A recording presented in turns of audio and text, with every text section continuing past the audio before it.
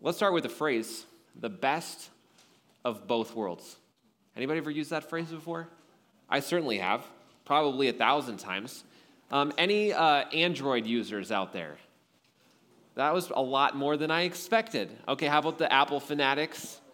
Now, what if we took the best of both worlds? We combined the best of Android with the best of Apple. Now, unless you work for Apple, you're really rejecting that idea. But maybe the best sounds kind of nice, best of both, which in reality, they've been stealing ideas from each other for like 30 years, so that would be nothing new. Or how about this? What if we combine the best of Ford and the best of Chevy? Now, unless you're in the Ford Until I Die fan club, then, combining the best of both or the best of Toyota and the best of Honda and making the best sedan possible kind of sounds nice. Or how about the best of both worlds when it comes to a vacation? Instead of having to choose between going up to the mountains or going to the beach, what if we snowboard and ski one day and we surf the next? I mean, that sounds amazing, right? The best of both worlds. And I think we use that phrase a lot in different spheres, different avenues of our life. But there's one sphere, there's one aspect of our life that phrase, the best of both worlds, just doesn't work. It's in our relationship with God. Now, in terms of religion, when we think of the best of both worlds, we'll use a phrase called syncretism. Syncretism means the best of both, kind of combining ideas from a couple different camps and trying to make one together religion. And in terms of our relationship with God, it just doesn't work. Syncretism is not possible. And maybe it sounds a little bit like this. I want to believe in Jesus, and I want the trend of universalism, believing that, someday everybody's going to go to heaven and love wins in the end. It's all going to be okay. Or maybe it looks a little more practical. I want to believe in Jesus, but then at the same time, I want my sin, my sinful pleasures. I want to live a materialistic life. Maybe that's how it works. It's a Jesus and mentality. But that's not how it works, because when we follow Jesus, he's not just our Savior, he's also our Lord, our Savior and our Lord, and he becomes the boss of our life. And there's this idea in Christian circles, I have no idea where it came from, that when we follow Christ, we get to give him his slice of the pie. And maybe for us, it looks like, okay, I'm going to give God 10% of the money that I make. Or, I'm going to give God an hour of my time on Sunday mornings, and then maybe if I'm a really good Christian, I'm going to give him 2 hours of my time on Monday nights, but then the rest of the week is mine. We give God his slice of the pie, but that's not how it works. So when we follow Christ, he gets the entire thing. Our entire life revolves around Christ. But the enemy still tries to get us to buy into this lie of syncretism, that we can have Jesus and that we can just give Jesus just a little bit of the pie and then keep the rest for ourselves. And as we're going to see in our minor prophet tonight, God is not okay with syncretism. He's not okay with the best of both worlds. And we see that in the prophet Zephaniah. So if you have your Bibles, you can turn there with me. It is totally fine if you have to use your table of contents to find where Zephaniah is. The only reason I can find it is because I have it tabbed in my Bible. But let's go over some background to Zephaniah because it's really important. Zephaniah had royal blood. The Hezekiah that's listed in verse 1 is probably King Hezekiah, his great-great-grandfather. But it's interesting that Zephaniah was born during the reign of King Manasseh. Manasseh was the king of the two southern tribes of Judah, and Manasseh was one of the worst kings in the history of Judah who reigned for 55 years in Jerusalem. Now, 55 years ago, now not all of us can remember 55 years ago. Fritz, I don't even see him over there, so I can't make fun of him tonight.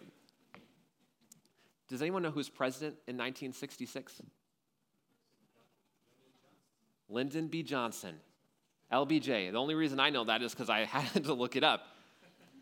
Since 1966, we have had, including President Biden, 11 different presidents. Now imagine what it would be like for the last 55 years to have one president, but not a president, a ruler, an authoritarian dictator who has no checks and balances, who has no legislative branch, who has no Supreme Court, who gets to do whatever he wants, and to make matters worse, he's just a really, really bad guy.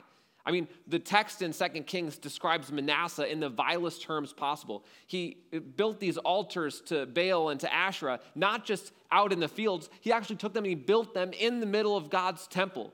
And then he would go to mediums and necromancers and fortune tellers to try to look into the future. And he was leading the people astray and building idols. But the worst thing that Manasseh did is he took his own son and burned him, sacrificed him on an altar to one of the foreign gods. This guy was evil. This was the king of Judah. And as the leader goes, so go the people. In those 55 years of his reign, brought about more evil and more spiritual decline than any king who'd gone before him. 2 Kings tells us that he was even worse than the kings of the nations that surrounded Israel, of the sinful nations. He was as bad as it gets. Zephaniah was born in the middle of the reign of King Manasseh. Well, 55 years in his reign, and Manasseh passes away, and his son Ammon takes the throne for 2 years, and he is killed in a political coup. So then Ammon's son, Josiah, takes the throne. And Josiah was 8 years old when he became king, which sounds like it's going to be doomed, right? I mean, it sounds like a terrible idea. An 8-year-old to be king? I mean, certainly he was just a figurehead when he started. But he and Zephaniah were contemporaries. They were there in Judah at the same time. Some think that they were even relatives. But 8 years into Josiah's reign, he has a change of heart. And he looks out at this country and sees the decisions that they're making and how they're being pulled farther and farther away from the Lord. And he tears down the altars and gets rid of the idolatry. He even has all the false priests executed. And then 10 years later, when he was 26, they discover the book of the law, Deuteronomy probably, and it brings about an even greater repentance, even greater revival in the nation of Judah. So why in the world do we go through all that background? Because that's the context of Zephaniah. Zephaniah preached his message in between Josiah's 2 reforms. His first reform, when he was 16, brought about that initial revival and repentance, and then his second reform, when Josiah was 26, 10 years later, of the reading of the law. Zephaniah preached right in the middle of those 2 reforms. So with that, why don't we look at our text? We're just going to be in chapter 1. Let me start in verse 2, and I'll read through verse 6. I will utterly sweep away everything from the face of the earth, declares the Lord. I will sweep away every man and beast. I will sweep away the birds of the heavens, the fish of the sea, the rubble of the wicked, and I will cut off mankind from the face of the earth, declares the Lord.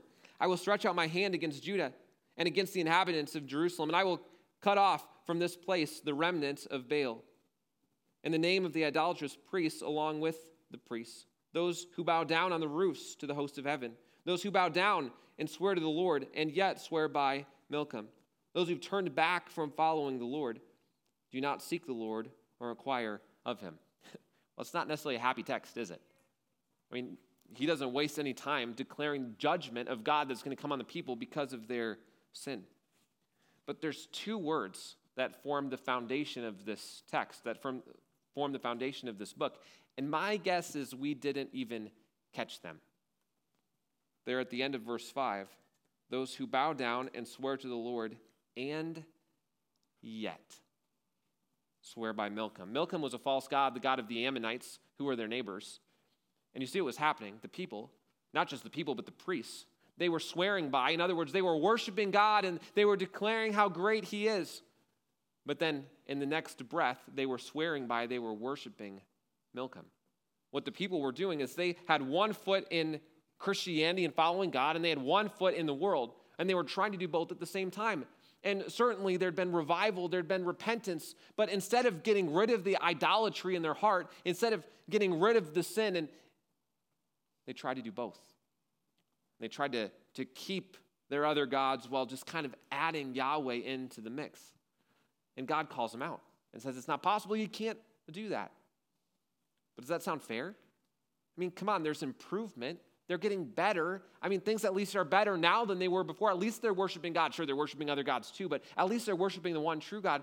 Can't God be satisfied with better? I don't think that's how it works. Interesting text in Jeremiah. Jeremiah 3:10 says this, "Yet for all her treacherous sister Judah did not return to me with her whole heart, but in pretense, declares the Lord." It's interesting. Jeremiah wrote that text years after Zephaniah, years after both of the reforms of King Josiah. but they didn't turn to me with their whole heart, but in pretense. It was a half-hearted repentance. They didn't turn to the Lord. They tried to keep one foot in the world and one foot in worshiping God. And Zephaniah is clear, Jeremiah is clear, God is clear that you can't have God and idolatry. You can't choose both. And by choosing both, then we've chosen idolatry. Now, this might sound difficult to contextualize for us because we're probably not going to leave young adults tonight and go bow down to Baal. We're not going to leave the third Monday worship service and then jam out to a playlist adoring Malcolm. That's not how it works. But I think this might hit a little closer to home than we might realize. Is it possible that we leave church on a Sunday morning and then go home and bow down to the NFL? Can we leave a third Monday worship service and on our playlist on the drive home or the next morning on our way to work listening to songs that are all about explicit sex? Maybe we listen to a sermon about giving like we heard a couple weeks ago. And then we leave from church and we spend a couple $100 on ourselves without even thinking twice. I think the idea of Jesus and maybe is a little closer to home than we like to admit. Because that's all syncretism is. 2 words, Jesus and. The best of both worlds. We can't have Jesus and worshiping idols. We can't have Jesus and our sinful pleasures. And I'm convinced that syncretism, Jesus and, is one of the biggest problems in the church in our country today. But the Jesus and mentality is what we call a logical fallacy. It does not exist because God's clear. If we try to live with 1 foot in the world and 1 foot in Christianity, we've picked our side. There's no such thing as fence-sitting Christianity. That if someone is trying to sit on the fence, then they're demonstrating that they're probably not a follower of Christ. Now, if you don't believe me, if you think that's too harsh, let me read what John wrote in 1 John chapter 2, verse 15. Don't love the world or the things in the world. If anyone loves the world, the love of the Father is not in him. For all that's in the world, the desires of the flesh, the desires of the eyes, the pride of life, is not from the Father, but from the world. And the world's passing away along with its desires, but whoever does the will of God abides forever. When he says don't love the world, he's talking about being in love with the priorities, the plans, the desires, the sinful culture around us. And John makes a distinction. He says if anyone loves the world, if anyone's worshiping the sinful desires of our culture, then the love of the Father is not in him. It doesn't get much clearer than that. John's saying that person's not a follower of Christ. Now let me be clear. John's not talking about someone who's just struggling with sin, but is grieved by it and is working towards repentance. He's not talking about a Christ follower that's not yet aware that what they're doing is wrong. No, John's talking about someone who lives with this posture of, yeah, this might be wrong, but I don't think God cares. Or it's not a big deal. The Bible is just outdated. They're not fighting sin, they're loving sin and worshiping sin. Well, imagine contextualizing a passage like this about syncretism for the church in America 150 years ago or 200 years ago. What might the message be? Where was there evidence of Jesus and? In 1855, some estimates suggest that ministers and members of local churches owned 600,000 slaves in 1855. Some churches even owned slaves in order to rent them out so that they could make more income. I wish that wasn't true, but it is. And I'm thankful that those are historical facts in the past, but not in the present. And we can look back in the past and say, oh my goodness, that was terrible, and how did they ever do that? Which we should. We should be appalled by that. But at the same time, if we look in the mirror at our hearts or at our culture, where might there be blind spots in our world today? And that's our big idea. We have to beware of the symptoms of syncretism. Beware of the symptoms of syncretism.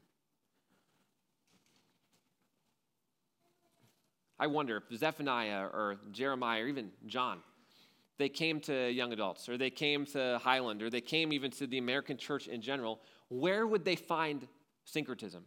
Where would they find this Jesus and the best of both worlds? And I've got 3 ideas, 3 things that we've got to be on guard against as we fight against syncretism in our hearts and in our lives. Here's the first: Jesus and society's sexuality. Jesus and society's sexuality. That's the first symptom. In other words, I can have Jesus and my definition of sex. Because how does our culture define sexual expression? As long as it's consensual adults, really whatever we want it to be. But God's boundaries for morality are clear. 1 man, 1 woman in marriage for life. That's his context for sex. But there's a growing movement within Christian culture to disregard God's teaching on morality and embrace a more modern sexual ethic. And friends, this is just a trendy version of Jesus and. Because here's the problem with our culture. It's turned sexual expression into a human right and connected sexuality to someone's identity. Friends, our identity is not determined by our sexuality. Our identity is determined by our Savior. And sexual expression, it's not a human right. It's a gift from God to be enjoyed within the context of a biblical marriage. But when someone believes the lie that sexuality equals identity, that sex is a human right, theologically, it leads to a pretty slippery slope that often leads to one of 2 conclusions. Either the Bible's just not true, or the Bible's really outdated and we've just got to get with the times. But friends, we can't have Jesus and disregard his sexual ethic. Let me be clear. It's not Jesus and society's sexuality. It's Jesus or society's sexuality. You can't choose both. Remember back in college when I took the mandatory philosophy class, I had an assignment. I had to interview someone who had a different perspective than I did. So I talked to my professor, and he connected me with a professor at a college on the West Coast who was a graduate of the school that I went to. And since graduating from Cedarville, he had since come out, was married to another man, and was teaching at a college on the West Coast. And he held to what we might consider, what theologians would consider an affirming view of sexuality, which would hold to this, that God doesn't have any problem with a same-sex, committed, lifelong relationship. The Bible doesn't say that's wrong. That was his theological position. And it was my job to interview him and be able to have a dialogue with someone that you had a different position with. And we had a really good conversation. But as I talked to him, I went into the conversation expecting that he would give me a long explanation of the Greek words in 1 Corinthians 6, verse 9, and how Paul used them and how they should be translated differently. I was expecting this long explanation of the sexual ethic in the ancient Near East and in Greek culture and how it didn't match at all what was happening in our world today. That's what I was expecting. And certainly we talked about that a little bit, but that wasn't what I got. And let me paraphrase what he said. Something like this. If I stand before God someday and he tells me that I was wrong in my view of sexuality, it's just not going to be that big of a deal. I'm just going to say, I'm sorry, and he'll forgive me and we'll move on because it's not a big deal. I was expecting something theological. I was expecting something that maybe he'd put before the Lord and hours of prayer. But instead, in my brief interview, it was my perception that his feelings had motivated his decision. And even if he was wrong, he was hoping that God just didn't really care. Now, I'm not trying to discount his feelings or his personal experience, but instead he chose to believe a version of Jesus and, when Scripture teaches Jesus or. Maybe we can compare his statement with something else we see in the New Testament. 1 Corinthians 6, verses 9 through 11 says this, one of the hardest passages. Don't you know that the unrighteous will not inherit the kingdom of God? Don't be deceived. Neither the sexually immoral, nor the idolaters, nor the adulterers, nor men who practice homosexuality, nor thieves, nor the greedy, nor the drunkards, nor revilers, nor swindlers will inherit the kingdom of God. And such were some of you. but you were washed, you were sanctified, you were justified in the name of the Lord Jesus Christ and by the Spirit of our God. It's almost like Paul is talking right to our culture. Do you see what he said in verse 9? Sam, don't be deceived. There's going to be people that come up to you and say, hey, you can be a Christian and you can be greedy for gain. Oh, you can be a Christian. You can embrace your own sexual ethic. Oh, you can be a Christian and you can be a drunkard. It's not that big of a deal. The Bible's just kind of outdated. No, that's not really what those words mean. And Paul's warning us, don't be deceived. There's going to be people that come and they try to trick us. And they try to teach us something that's contrary to God's word. And when we read this text, there's one word that jumps out at us, isn't there? Homosexuality. And often that's what people focus on when they look at 1 Corinthians 6, 9 through 11. But that's only one of multiple things listed. Maybe we can look at a couple others in the text. Adulterers and the sexually immoral. Now, many of us here tonight might not be married, so it might sound like this doesn't apply, but we have to remember that God considers any sex outside of marriage wrong. Think of how our society talks about premarital sex. Just give sex a try. You've got to see if you're compatible. Or, we're committed to each other. We're essentially married in God's eyes, so this just isn't that big of a deal. God doesn't care that much. No, friends, God's standard is clear. He's designed the boundaries for intimacy, and it doesn't include dating and engagement. But we have to understand that God's design for morality, it's not just the right way, it's the best way. As God created marriage. Marriage was not man's invention. It was God's invention in Genesis 2, before the fall, when he said, a man shall leave his father and mother and hold fast to his wife, and the two shall become one flesh. In other words, when a man and woman are married, when they come to the front of the church or their venue and they make those vows to one another before the Lord and before their witnesses, that they're going to be faithful to one another for the rest of their life, something special happens. The two become one flesh. That's God's design. Because marriage is the highest degree of commitment that we can have on this side of heaven. And intimacy is the highest degree of vulnerability. You can't have one without the other. And the commitment has to precede the vulnerability. Order matters. Or maybe the adultery, sexual immorality looks like an addiction to pornography. When somebody tries to convince themselves, I can go to church on Sunday morning, but I can look at this the rest of the week. It's just not that big of a deal. Everybody else is doing it. It's not affecting anybody. Or God gave me these desires. How can he expect me not to fulfill them? But it doesn't work that way. It's not Jesus and our sin. It's not Jesus and society's sexuality. Now, some of those examples might be some of the most dangerous forms of syncretism in our world today that churches are buying into. In our country and in our area, we've got to make sure those same thoughts don't creep into our hearts. Okay, so let me hop off the sexuality bandwagon, because when we talk about syncretism, it's certainly far deeper and far broader than that. Look at a couple other things that Paul lists in this text.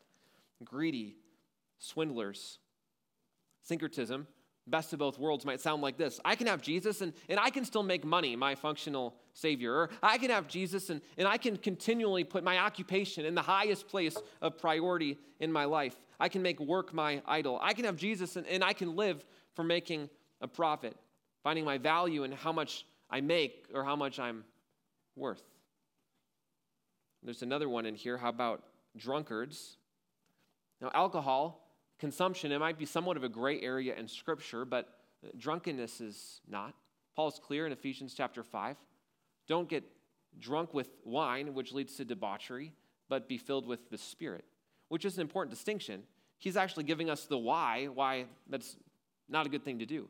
Because when we get drunk on alcohol, we're actually giving control of ourselves to the substance rather than allowing the Holy Spirit to control us. That's why getting drunk is wrong. But this sort of syncretism, it sounds like this. I can have Jesus and I can still rely on alcohol to keep me afloat. Or I can have Jesus and I can live in a functional dependence on marijuana or any other substance to keep me happy and keep me going. Friends, each one of these things are what we'd call substitute saviors. Things that we might look to in our life to fill the void that only Jesus can fill. And that's our second principle tonight. Jesus and substitute saviors. That's our second symptom of syncretism, Jesus and substitute saviors. It's far too easy for us to look to any one of these things to fill the void in our hearts that only Jesus can fill. Maybe it's adventure, maybe it's entertainment, or a substance, or profit. And if you were with us last week at the third Monday, Andrew used a word picture from Jeremiah that's kind of been rolling through my mind all week, a picture of a broken cistern. And the idea that when we're looking to pleasure or profit or anything in this world to ultimately fill us, then we're a broken cistern that can never actually hold what's filling it, always being filled but never full. That's what happens in our hearts when we look to any one of our substitute saviors for ultimate satisfaction. Well, there's another word in 1 Corinthians 6, idolaters.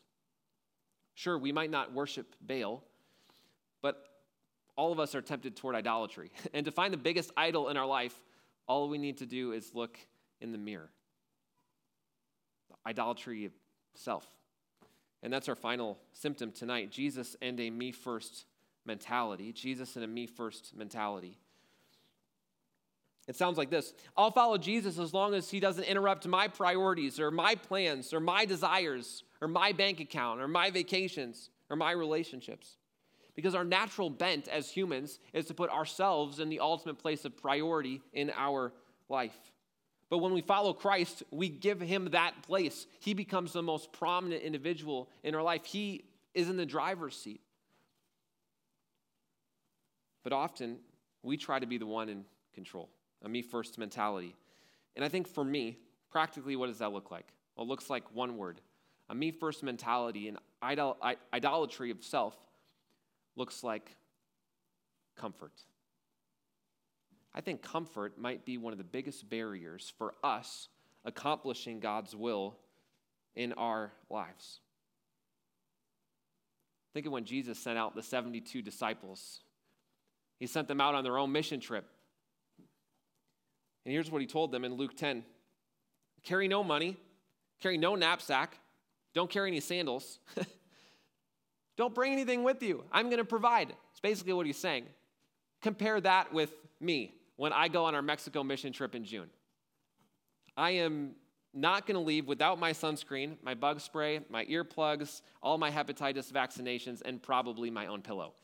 And if you think that I'm a diva, my suitcase is half the size of Andrew's, but that's beside the point.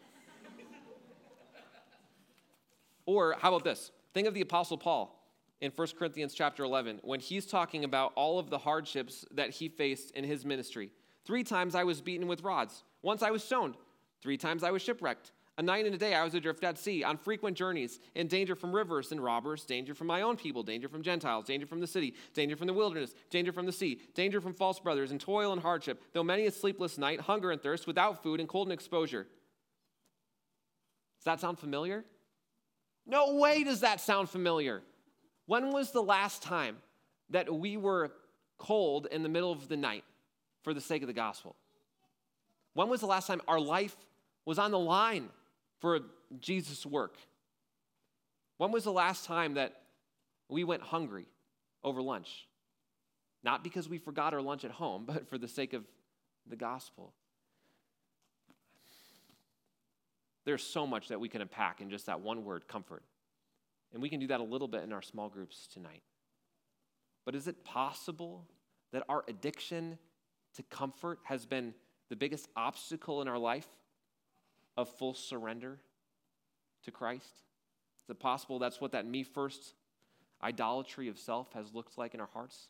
That maybe we've decided, yeah, I'm going to follow Jesus as long as he doesn't interrupt my priorities, as long as I can still make 6 figures someday, as long as I don't have to move to another country to be a missionary, as long as I can kind of keep my life comfortable, then sure, I'll follow Jesus.